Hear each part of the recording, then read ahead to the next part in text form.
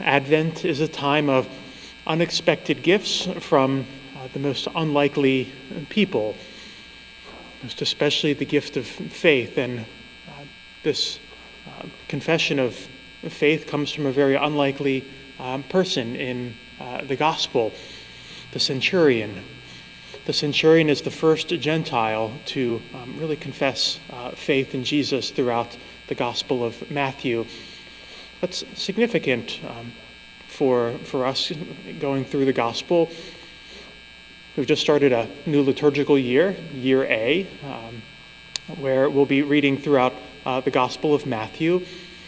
The Gospel of Matthew was really composed for a Jewish audience. The different Gospels are really composed for different audiences. The Gospel of Matthew was composed for a primarily Jewish audience who was awaiting the long-expected Messiah. But even from the beginning of the Gospel of Matthew, you'll remember, it begins with the promise to Israel being broken open to the entire world, especially the Gentiles, who were symbolized by the three Magi. The three Magi from the east symbolize the Gentiles, who are also going to receive a king and Lord. And so from the beginning, we see Jesus' mission, already from his birth, being directed outwards to the entire world, both Jews and Gentiles. And so in this healing of the centurion's servant, we finally see this promise coming to birth. This is the first confession of faith by a Gentile believer. And the centurion is kind of doubly unlikely candidate for faith in Jesus. First, he's a Gentile. But secondly, he's also a Roman soldier. He would have been identified with not just those who are not Jewish, but one of the very oppressors of the people of Israel. He represents the very people who the Jewish believers would be seeking to be freed from. And Jesus is bringing salvation for one of the very ones whom the Jews were seeking freedom from. And so we see just how beautiful God's promises are.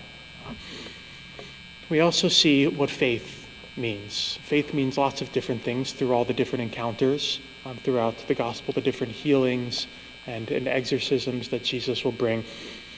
But we might say that there are two things that show us the nature of faith through the centurion. The first, faith is shown through his compassion towards his servant. He is seeking the healing of his servant, one who is beneath him in status. Nevertheless, he has great compassion on his servant. He wants to see him healed. And this is the first element of faith that Jesus recognizes in the centurion.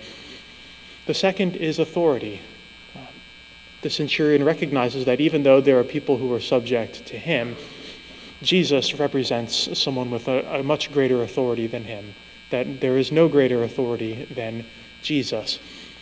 So we might simply say that faith here in this encounter with the centurion is compassion, as well as recognizing an authority that's greater than me. And so as we reflect on our own faith and seek to grow in faith during this Advent season, we might take those two elements that we find in the centurion. Am I growing in compassion for those who are suffering around me?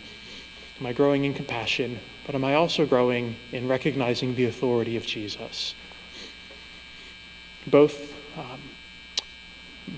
compassion towards those who are suffering and authority in Jesus is a way to recognize that I must decrease and Jesus and others around me must increase.